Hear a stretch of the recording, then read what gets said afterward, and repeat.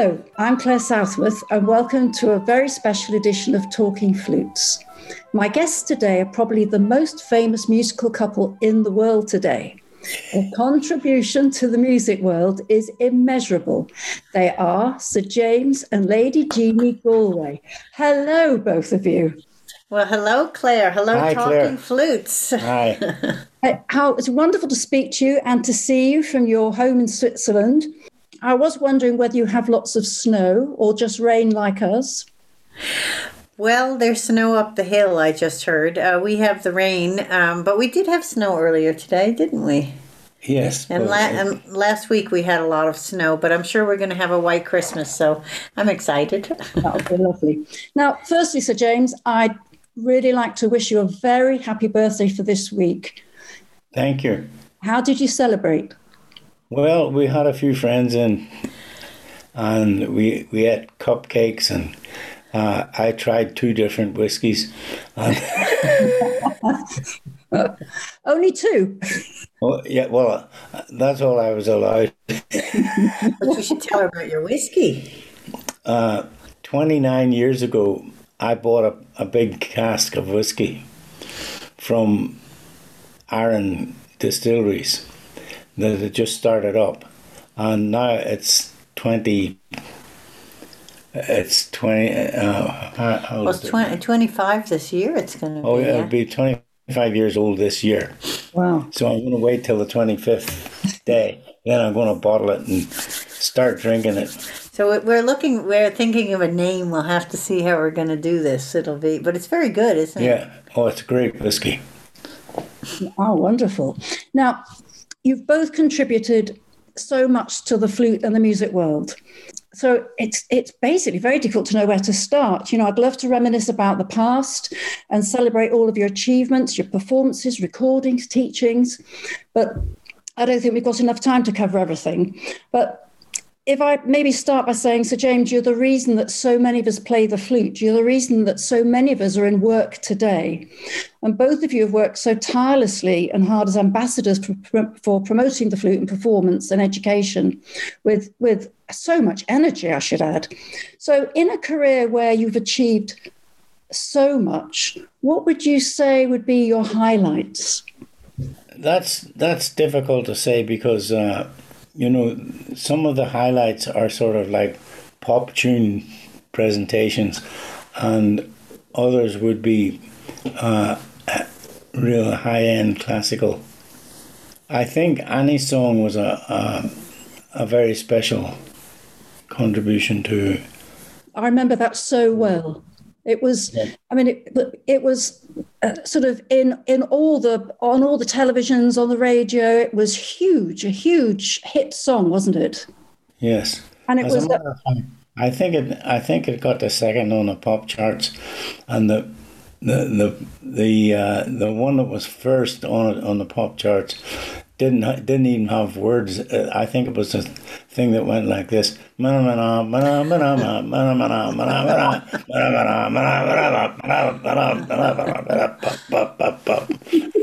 remember that one too. You remember the words.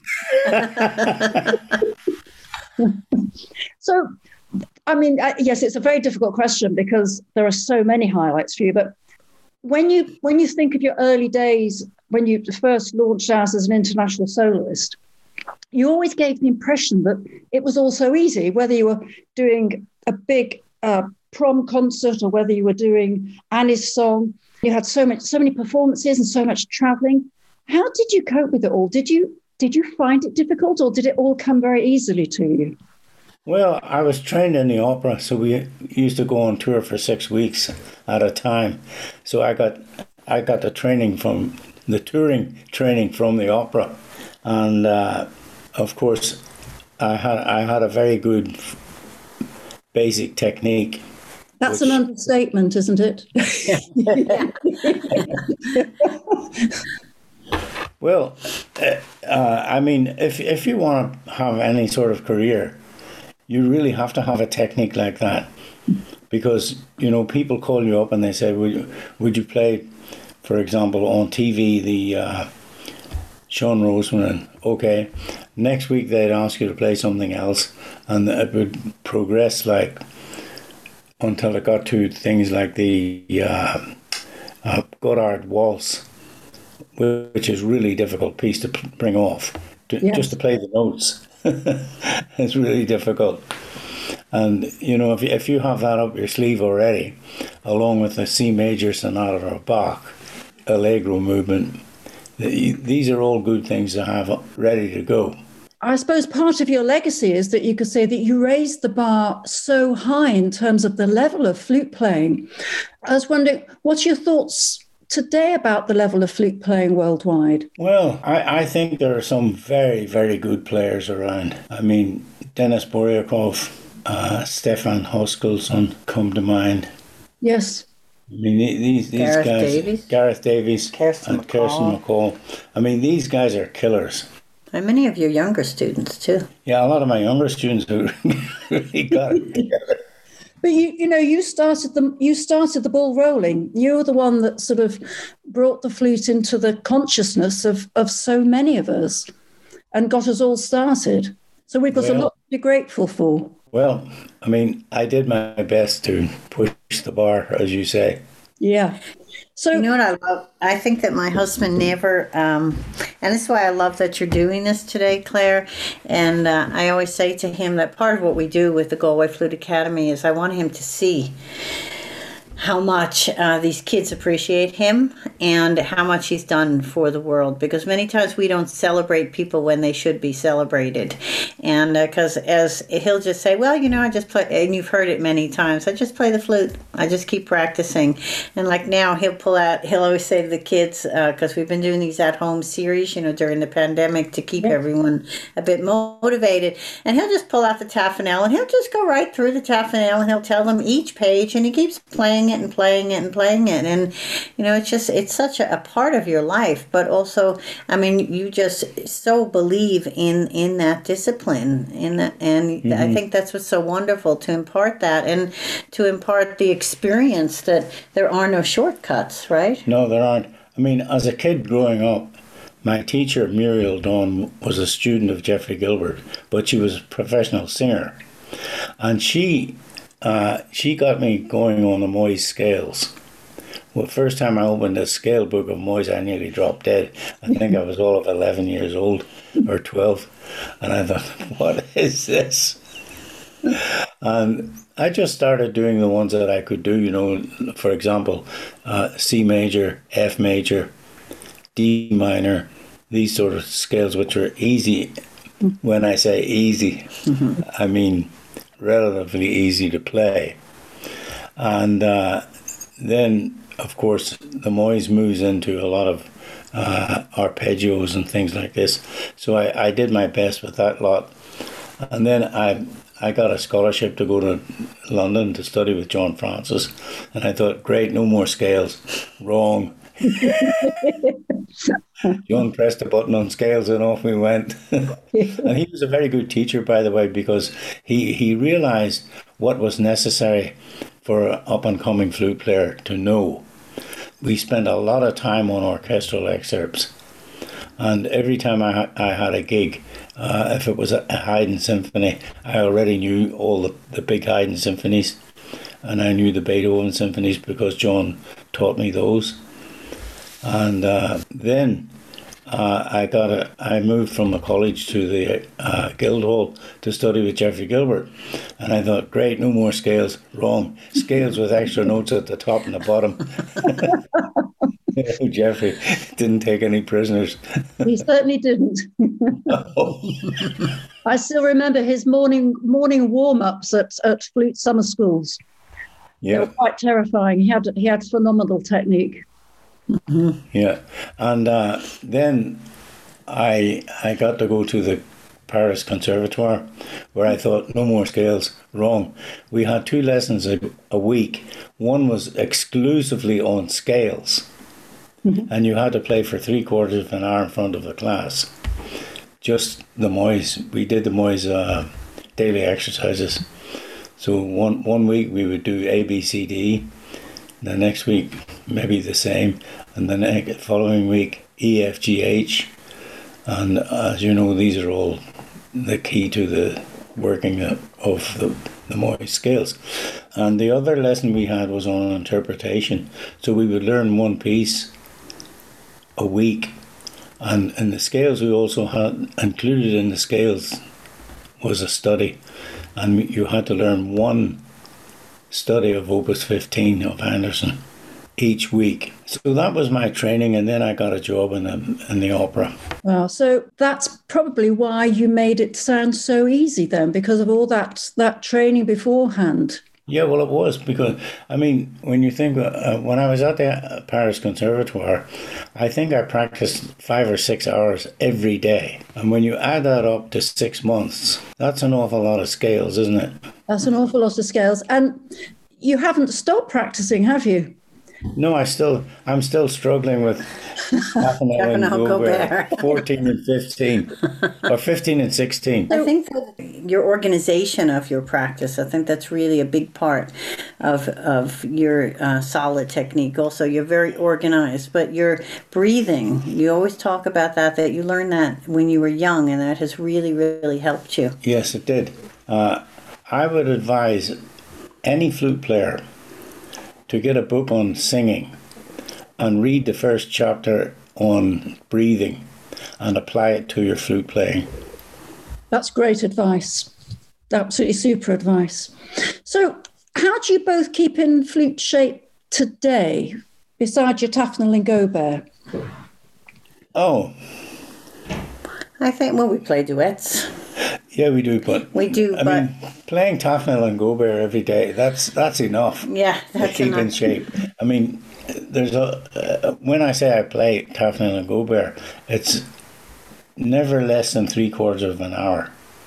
Too with the tone exercises. Also, many times he'll just come in my room and he'll say, "Try it like this, just try it like that," to engage you all the time. And of course, now it's been a while since we're out there playing, and the repertoire is not so much in the mind, and the concerts are not in the mind. But of course, we're giving lessons, and this week will be a live streaming. So we start focusing, like any good teacher would, on the exercises that you're going to teach. But for me, I'm so fortunate because in the next room sits James Galway, and I listen to how he approaches all the time, and it's always engaging. Let's put it that way. If there's a tone exercise, it's never meditating on the note or anything like that. So it's this engagement, I think, that you go to your practice session with. A lot of people in the flute world swear by Moy's sonorité, and they never read the text. The very first thing he says is, "This method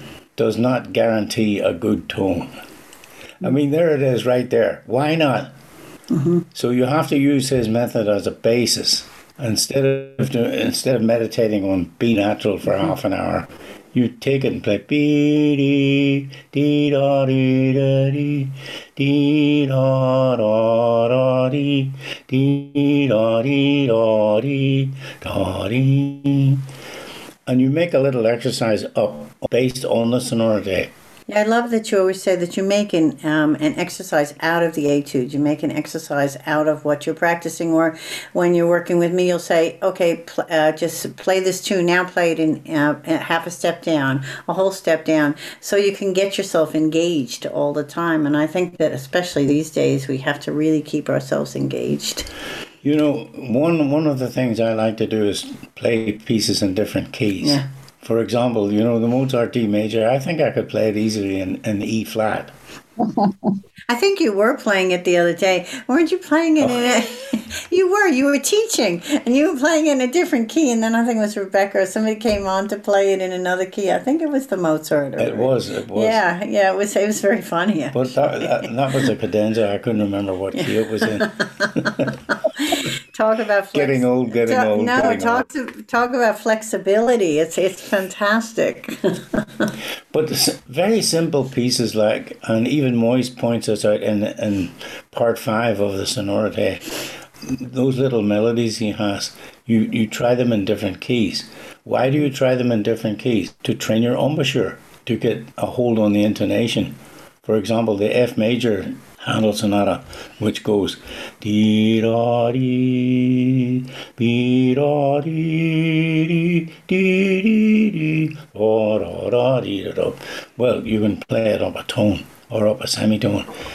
Dee da dee, dee da dee da. And once you get used to this, you have a different bird's eye view at the intonation, because when you play it in F, you get used to correcting the notes like A, B, C, flipping the C down because it's always sharp. And then when you do it up a semitone, it's dee da dee. There's C sharp. That requires a different embouchure from when you're playing it in F. If you play an F sharp, you need to take care of a whole set of different notes. These are skills that I think have been lost. I think that people should do a lot more of these exercises and playing different keys. Oh, they should. They should, definitely. One of the nicest things I always like is that you incorporate that, I always call it James Galway's daily warm-up, the one that you wrote for my students that time, that incorporates right away playing in different keys, but da-da-dee-da-da-dee-da-da. Brings right into an arpeggio going down. So you have your first three notes of the scale, B, C sharp, D, and then you'll go down to the major arpeggio. So right away, your ear has to be trained instead of just meditating. So what you're doing there is you're playing in B minor and then F sharp major. And when you play in B minor, you come across F sharp major as the dominant, and what are the notes you have to play there are C sharp, your old friend. Yeah. It gets to the point where you can pick up any flute and just automatically play it in tune. Yep, the hardest note. Is it wild or mild? That's right. Sometimes when I'll be doing something with my husband, he'll say to me, that note is sharp. I'll say, it's sharp. And he'll say, that note is sharp. That note will always be sharp. It will always be sharp. So you always have to, get down there. And I think that, intonation is a big one. I mean, that's what we had some of our guest artists this summer. I said to Robert Langevin, principal flutist of the New York Philharmonic, they just had the big audition for co-principal flute. I said, what are you listening for? And he says, well, the flexibility in style, rhythm, and intonation. All very important things. Just moving on a bit, I love the way you've both adapted to the restrictions that we've had this year with the pandemic. You're giving back so much with your online lessons and classes, and of course available to players all around the world now with the technology we have. So Right. I was having a little look through things. You've got your Flute Academy, First Flute, your Galway Foundation, your Flute Festival, and the new one, is it sort of Live Learn? Yeah, Live Learn, yeah. Live Learn was actually, the concept came years ago, and but we had never had the time to really put it into place. And the idea was that one time in the month or whenever we were back from tour, there would be a day when students could come online and ask Sir James whatever they'd like, or they could write in ahead of time, and maybe he would talk about tone that day and maybe Gobert or something like this with interpretation. And so that was the idea, but of course now everything is online. And it hit me the other day when I saw in my notes Live Learn, and I thought, well, we really have to get this Live Learn thing going, because as we're looking forward, everything is going to be online, at least for us, because we have to stay safe. I mean, we know that here in Europe, a lot of our friends are doing concerts and classes, and they're planning their festivals next summer, but it's very important for us, our health, and especially my husband's with this virus. And so everything's online. So we are working very hard at the moment behind the scenes to get this whole Live Learn website and everything up. But what it will incorporate is everything online, really. So the Live Learn series will have a basis every month that students will log in. We have a platform we're building, and in that login, they're going to get everything they need. For instance, Q&As and interviews with his friends, Ladies Hour with me. I can interview you. Talk about lipstick. No, Sir James will serve tea. That's what he says. And our colleagues with the business of music. Did you say how to serve tea? No, you're going to serve tea. Oh, I thought That was a woman's job. Oh, careful. You always make me I can hear Hear all the everybody. women. I hear all the women screaming at me. But so basically, the Live Learn, we're bringing it in slowly because it takes quite a while to build the platform and the lessons and everything. But I feel that this legacy of my husband really has to be really put down and really organized, because everything we've been doing has been in conjunction with the tour. We've always been touring. We come home or we're online and we do this. We have the festival but for me, I really want, as you would know, Claire, because you lived at this time when you remember him with that influence, to really bring his teachings to everyone. And he has so many great ideas. For instance, you want to have your 8 on this. So the Live Learn series will basically be, each month will be structured. We'll have master classes with Sir James, with myself, and with guest artists. We'll have interviews. We'll have our Q&As where they write in. But then we're going to have Sir James's corner. And he's going to introduce whatever he wants to work on. For instance, you want to do your etude corner, right? Yes. You want to explain about that? Well, you know, when kids play their etude for the teacher, the general response is, okay, learn the next one for next week. I'm sure you've come across that. Well, there are so many things you can get from a study. It's hard to put them all down at once. But some of the studies that I like the best are the ones that I've made editions of, like the Bohm Caprices, Köhler, easy exercises, so he says, until you try to play them. Things like that. And I think when you look at, for example, Köhler, the very first one, which is to deal with the articulation, namely da da da da dee da da da da da da da dee dum. But we don't want to hear da da da da dee da da da, but da da da da dee da da da da da da. It has to get into the flow of the piece. And then eventually there's one bit about 5 lines down in the middle of the page. G, E, G, E, G, E, G, E. Why not A flat, F, A flat, F, A flat, F, A flat, and A, F, F, F, F, F, B flat, G flat. You know, a little exercise like that. And you do that in order not to hit the keys, to practice soft touch, because a soft touch guarantees a beautiful legato. And then it moves on, and there's a third section in it which goes in octaves. So you practice the octaves so you can do William Tell dead easy, you know, these sort of things. And then the second etude, which is a bit more obscure, has to do with the right hand. Is that the second one? I can go get the book. No, go get the book. I'll go get the book.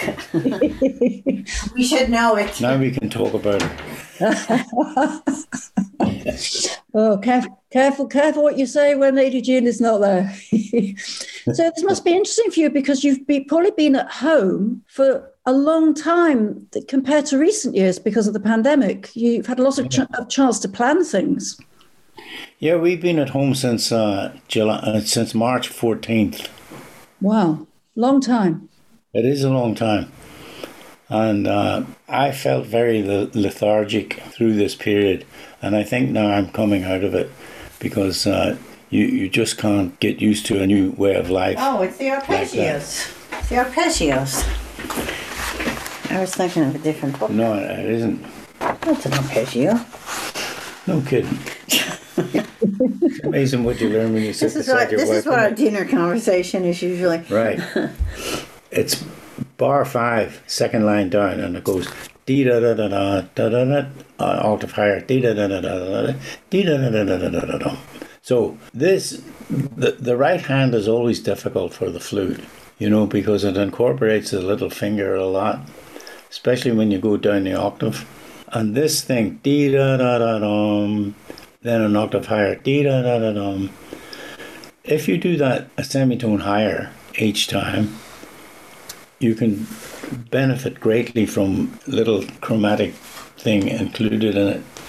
I know, and sequences, they're my favorite things. I think they have so much benefit to players to make little sequential patterns out of passages. Yeah. And that's really what you're saying, isn't it? Yes, yes.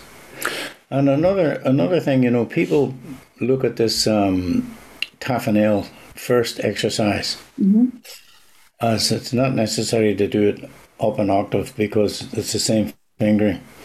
But in fact, it is very necessary to do it an octave because it's a completely different embouchure. You know, it starts on low D, then the next one is on middle D, and if you're really courageous, you can take it up another octave. Then the second exercise in the Tafanel is the same like the first, except in minor key. And then you come to number 3, which is scales, but scales in a different way. There's a pattern.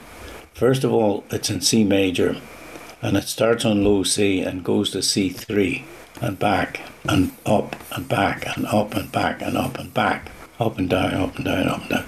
You see, and then the next day when you do the same thing, you just put your thumb on the thumb key and it's automatically in F, but you start on low C, right?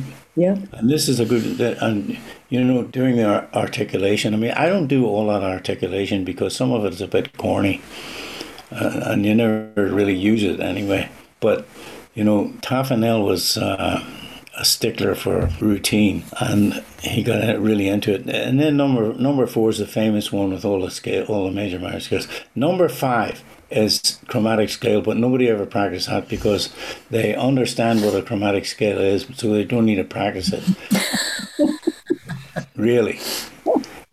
Imagine when you have to play things like the Chaminade, all those chromatic scales and a bunch of chromatic scales. Flight of the Bumblebee. Yeah, that's something else. Well, the Fourier Fantasy. Yeah, for example. I mean, all of them, everything. They're all over the place, and the Swiss Shepherd's got a whole bunch of them. The Afternoon of a Faun. I mean, everything has. The Enesco. Yeah.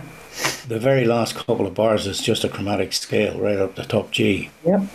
And if you have a good hold on that exercise, then you'll come across as having a really flashy technique, you know. And it goes on like that, and then it comes a whole bunch of arpeggios which you have to practice. You know, I think, Lady Jeannie, you might have to get all these things down in a book. Will you want to help me? Yeah, I'll help you. I would love do that. many important things here. I know. Well, this is why it's so important for me to get this series going, because this is it. You know, this is what I was saying to my team, because when you look at the back end of what you have to do to produce something online, it's like we did our festival last year. It's so much work. I mean, it's much easier when you can just walk in a room and you can teach, or you could talk into a microphone like this and someone records it. But to really put it down structured, but it's really important. And one of the things that I've been really pushing him for, he has a great recording that he did of when he went on tour doing the Bach sonatas years ago, and it's a live recording, and we hear this, and I'm listening to this and I'm thinking, oh, you were breathing there, oh, you're breathing there. Now I've been listening to his playing for years, and I'm constantly learning. I'm thinking, I really have to listen to this stuff because I'm teaching these pieces, and he's breathing, his breathing really makes sense. And then I said to him, you have got to do a series on the Bach sonatas. Because this is, and so I want that in one of his corners, the Bach sonatas. And then you talked about, so we're still trying to push him on that one. Yeah, let me ask you this, Claire. Do you know anybody who's played live on stage all the Bach sonatas? Oh, no, I don't. Neither do I. Sounds like, well, there's a good that's reason. plans for the 2021. How fantastic. Something to look forward to. I have to tell you that it must be more than 40 years ago. You recorded, it was for radio, the Bach sonatas, and I taped it off the radio onto an old cassette, and they were absolutely stunning. Yeah. And I don't have that recording anymore. They were so good. I'd never heard them being played like that before. It was a long, long time ago. You must have still been either in the Berlin Phil or maybe even No, before. I wasn't. No. First left, It right? was when I first left the Berlin When you Phil. first left. Yeah. You know, here's an interesting point. When people leave an orchestra to make a solo career, they think, oh, what am I going to do? Oh, I'll play Takamitsu and maybe Berio or something like this. And they get on this modern music, and it's a real turn off for your career because the audience doesn't want to listen to that. They don't. They want to hear Annie's song and all that stuff that I did, and interspersed with the Bach sonatas and with the Beethoven Serenade and things like that. They want to hear the classics. They do want They want to hear some virtuosity and some really interesting flute playing. So would you say then that we've got something lovely to look forward to next year? All the Bach sonatas in a performance? Well, I don't know about performance, but he will be teaching them. Actually, you want to hear something funny, Claire? So yesterday I got an email. It came from our manager in America, and she says, oh, we just got an offer for April 2022. And we go, April 2022? You really think we want to go back on the road again? But it's a great concert, and it was full fee, and it's in Palm Beach, and it's great. Oh, it's in a great concert hall. It's a great concert hall. Fantastic. Well, it's because also you still sell that concert hall out, and they remember this. Promoters remember this, but it's again we use that word engagement. It's that engagement in the audience, and this is one of the things also we try to talk to the students about. And don't you love if you've ever seen on Facebook, Claire, where someone says, "I've got a recital in a month. What do you think I should play?" It's too late. But the engagement and how to put little things that you and I think the students understand, like how to put a good recital together, and these are the kind of things also that we hope to bring into the Live Learn series, and also getting our manager on there who came and talked to us at our flute festival, and also Graham Parker, who's the head of Decca Universal in America. And like he said to the students flat out, he says, you have to bring me something special, because I don't want another Mozart concerto, because if I want Mozart concerto, I'm going to press James Galway. And I thought, whoa. But what he's saying is this is the business of the music. So we're hoping also to bring this in this Live Learn series. Not hoping, we are. We are bringing on all these people that we know throughout his career that are in the business because we know everyone. And we can just make a phone call. And they're all, I have to say that everyone is so happy to help these students. And it's a great thing because, you hear really terrific players. Because we only ask players who are solo flutes in the big orchestras. Oh, that's with our guest artists. Yeah, that's another thing too. Yeah. So part of what we want to do is we want to bring everything to them, because my experience has been so unique. Watching him on and off stage, how he prepares for a concert, all these years, and even as he's gotten older, and still, this steadfastness with always being prepared. Yeah. How do you work on the road? I mean, you'll know too, Claire, that it's a shock when you first start going on the road and you don't have time to practice. And we were sharing the same hotel room, so you find your way in that. Yeah. And I always practice in the bathroom because it's very rewarding, No, but you learn. And so I tell the students this. I say little things like, for instance, before you get to your destination, you've already written to the promoter and make sure that you have a room at the hall to practice in. And you never demand that you can have that stage. You don't make any demands. Little things like this you don't know if you don't have the experience. As my manager will always say that, the promoters have memories like elephants. They don't forget, and no one wants a high-maintenance soloist because they don't need them. Contract writing we're going to get into too, but really the whole crux is teaching the flute. And he also wants to, which is great, teach orchestral excerpts. Really focus on that. And your idea of teaching them, you want to share that about your Beethoven symphonies?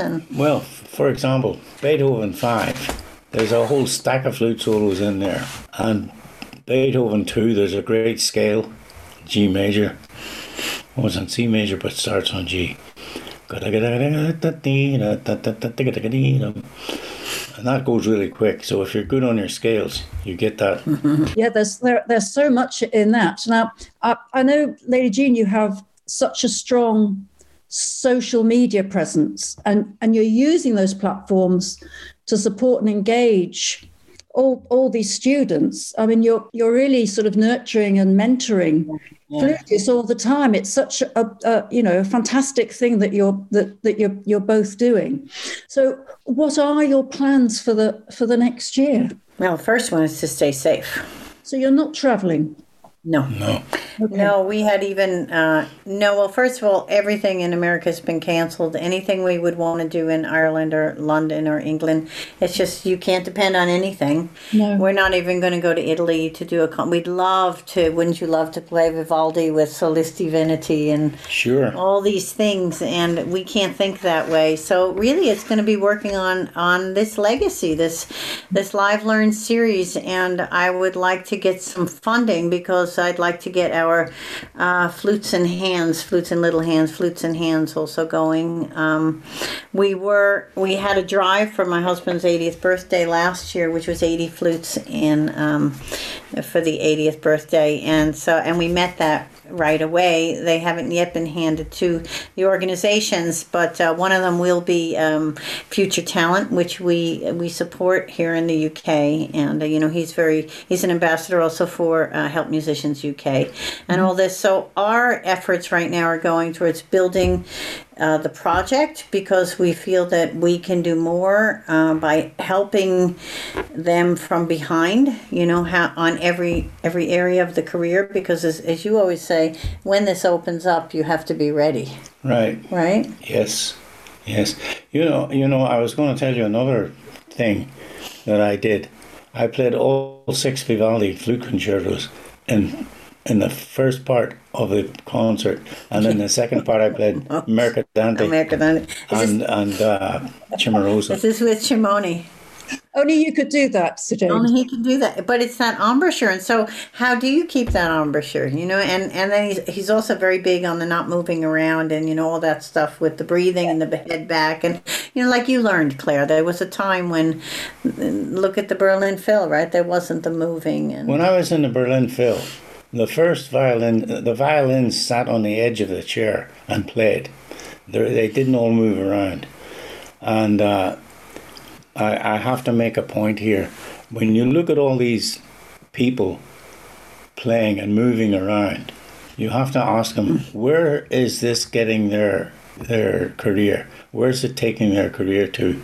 They forget that that's it. Well, maybe it doesn't go down, but it's already down. They're trying to get it up, and they can't do it because they're doing the wrong thing. They're dancing instead of playing. We want dancing, we'll go to the Bolshoi Ballet and see some good dancing. And since you're online, explain to the flutist that's listening that might be younger and disagreeing with what you're saying, why you don't dance and move when you play. Because it disturbs the breathing. Absolutely. And quite often, if you shut your eyes, you don't actually hear anything going on. You might see more than you actually hear. Yeah. I love the fact that you stand up there and you just play the music. I mean, when you look at all these big-time singers, they're not prancing around. And even in the opera, whenever they have to sing a big aria, they stop acting and they stand and sing. Yeah, it's important. But I think I'm really thinking that there's got to be a book soon, Jeannie. Well, let's do it. Let's do it. I'm ready. It's the time. When we say about, what are our plans, I think that we're hoping that we'll also be ready for when things open up for whatever it may be. Our place is very different, and I think that it's been really nice for us to be off the road. It's been a good thing for my husband, health-wise. Traveling is really, really hard, and it's harder when you're older, and no matter how many perks you have, how many nice VIP things you have to get in and out of an airport, it still doesn't, it's those It's very, very tiring. One thing also, just to the student who, to put in their little book that we tell them always to write things down, not hit them on an iPad, is that, touring itself, that we have that whole routine. And again, it's that motto that, failing to prepare is preparing to fail. And one of these things that we've always done, and that Sir James has always done, is never or especially in the last 20 years, never traveled on the day of a concert if we cannot. Okay, if we're in London and if he was doing something with the London Mozart Players, it was 2 hours away. Okay, in that case, but we would still get there a few hours early in case there was any delays or any problems. But always we get there the day before, and always there's a rehearsal the night before. And this is on tour. There's a rehearsal in the evening from 4 to 6 or 4 to 7, and then the next morning sometimes, and then the next afternoon again from maybe 3 until 6, then an hour break, and then the concert. And that's on tour. That's the result, is what you hear, and why you see him up there in complete control.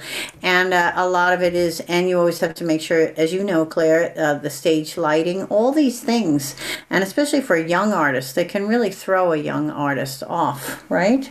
I mean, how many times have you gotten up there and all of a sudden the lighting is blinding you?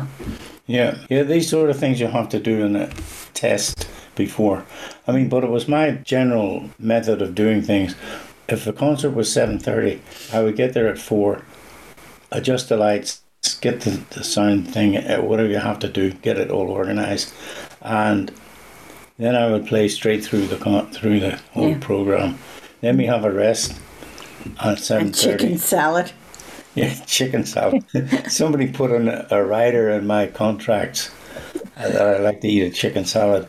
I was ready to shoot a next chicken through the head. Well, no, it was just, it's just salad, because if you're in America too, you have to say no cheese, no croutons, no sauce, no this and no that. So I figure in the middle of America, you can always get grilled chicken. So then one time we were on tour with, I forget what orchestra. Was the Irish Chamber? No, an Irish. Polish. No, Irish. Well, one of them. Anyway, whenever you're on tour with an orchestra, they get hot meals. And so halfway through, he discovered that the orchestra was getting all these hot meals, and he kept getting this chicken salad. And so then we changed the routine. I would rehearse with him in the first bit. While the orchestra was still playing, I'd go and get all the meals before the orchestra got there and bring them back to the room.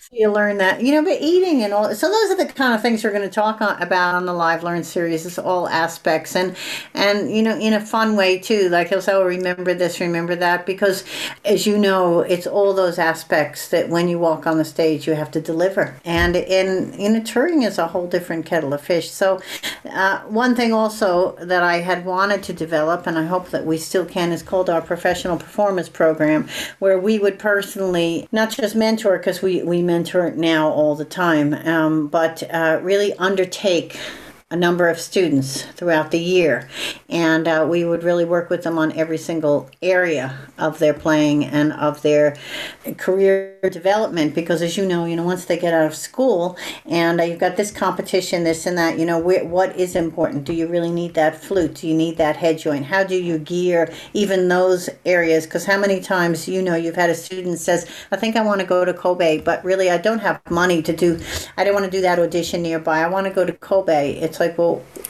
you're going to go to Kobe, Japan? To listen to a biased adjudication. Yeah, well, we don't want to tell them all the bad things, but but to guide a bit, because I didn't know these things. No, nobody tells you that. Nobody tells you. So it can be that, or to the placement of the microphones. James Galway has recorded over 75 CDs, more than that. That's just for Sony. 73. That's just for Sony, though. That's not your Deutsche Grammophon. No, it's for everything together. No, it's not your Berlin Phil ones. Oh, yeah. we're not including Berlin. Yeah, but anyway. A lot. So the placement of the microphones. Yeah, very, very important. Just in case somebody gets the wrong idea, the microphone's not for playing, it's for speaking. So that the audience absolutely. can hear you. Now, listen, have you got any sort of unfulfilled ambitions, either of you, that you'd like to achieve? Yeah, I want to record the Handel Sonata, Yeah. but nobody wants to record them. This is his. Great music, He's beautiful wanted to do music. this for years. That would be fantastic. Yeah. So that that's could what I be think. next year? Actually, we could do that. We could do that easily because we have that. We just got the harpsichord tuned down. I don't know why we got the harpsichord tuned. We can't play with the harpsichord. Well, the harpsichord player can wear a mask. Now, would you play the Handel sonatas with cello or bassoon? Yeah, or viola da gamba. Yeah, or viola da gamba, yeah. Viola da gamba would be nice. Get Sarah. That'd be lovely. But you see, this using a bassoon instead of a cello, this is another trick that somebody thinks, oh, this will be great. I'll definitely get established after this idea. Wrong. The general public don't know the difference between a viola da gamba and a bassoon. No, but I think that would be a wonderful project. Yeah, I think that's Very something excited. that we really still should do, huh? Yeah. I think that'd be really great. It has been something. He's brought it up to Deutsche Grammophon, to Sony, to everyone, and there's always been silence. Well, because they want... Maybe they're trying to tell me something. Well, they'd want the crossovers, always the crossovers, Yeah. Yeah. And I don't think people quite understand how wonderful those sonatas are. no, they don't. Fabulous pieces of music. They don't. I think you should push it. I think it would be tremendous. Put them on our list too. I think also you've never played that tune with Elton John that he wrote for you. Oh, right. But I did play it, and it did get a Grammy. I don't know whether you know, Claire, but one day in the Post, it was shortly after we were married, so it's in the 80s, came a package, and it was from the manager of Elton John, and Elton had sat down at the piano and wrote my husband a tune. Wow. How wonderful. That was his reach, years ago. And we have many friends, in the pop field or whatever that will come up to me at a concert that we'll be doing, and they'll say, "Can I meet your husband? I'm such a big fan. I'm such a big fan." And I'm like looking at Don Henley from the Eagles, and he goes, I listen to his music, it's like, and it's far-reaching, and that's what we hope for the students too. And I never like to hear these kids say, well, it was a different time, well, it was this, well, it was that. The world is open, and you can reach everyone with your music, if you really got something to say, and that's what we try to do. We try to get them to find their voice and to be able to, just bring it out there. It's a lovely thought.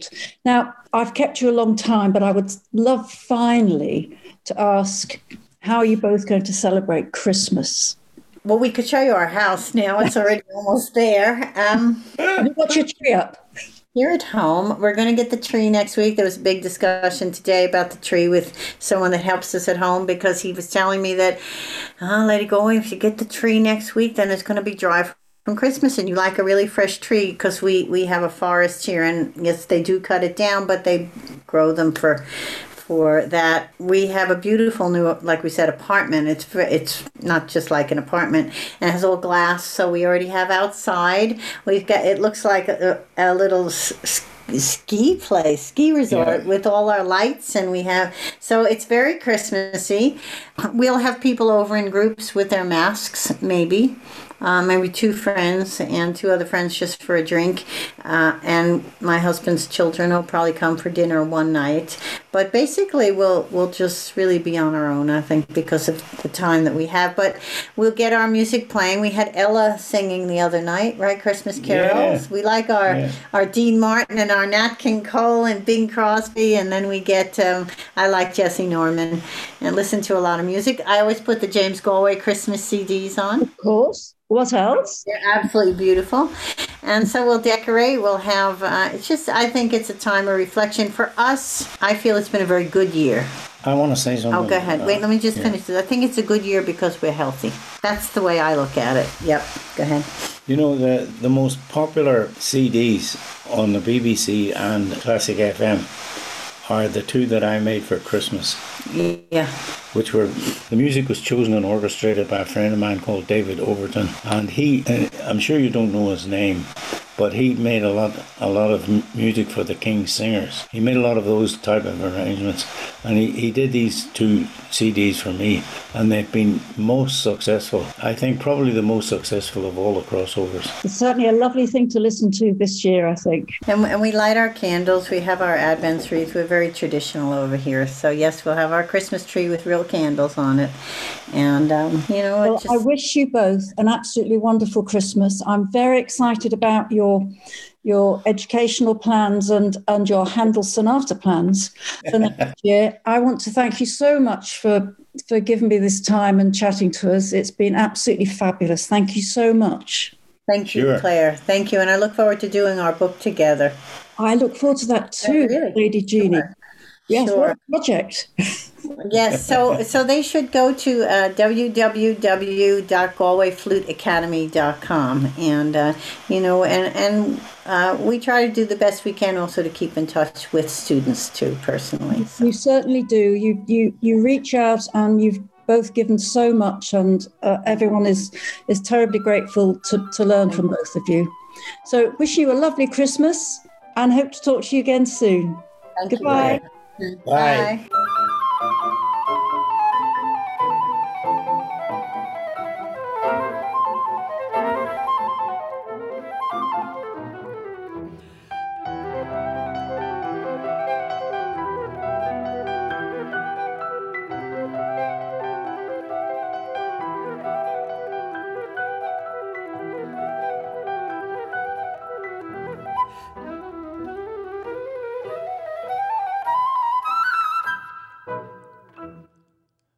This Talking Flutes podcast is kindly sponsored by Trevor James Flutes, making life sound beautiful.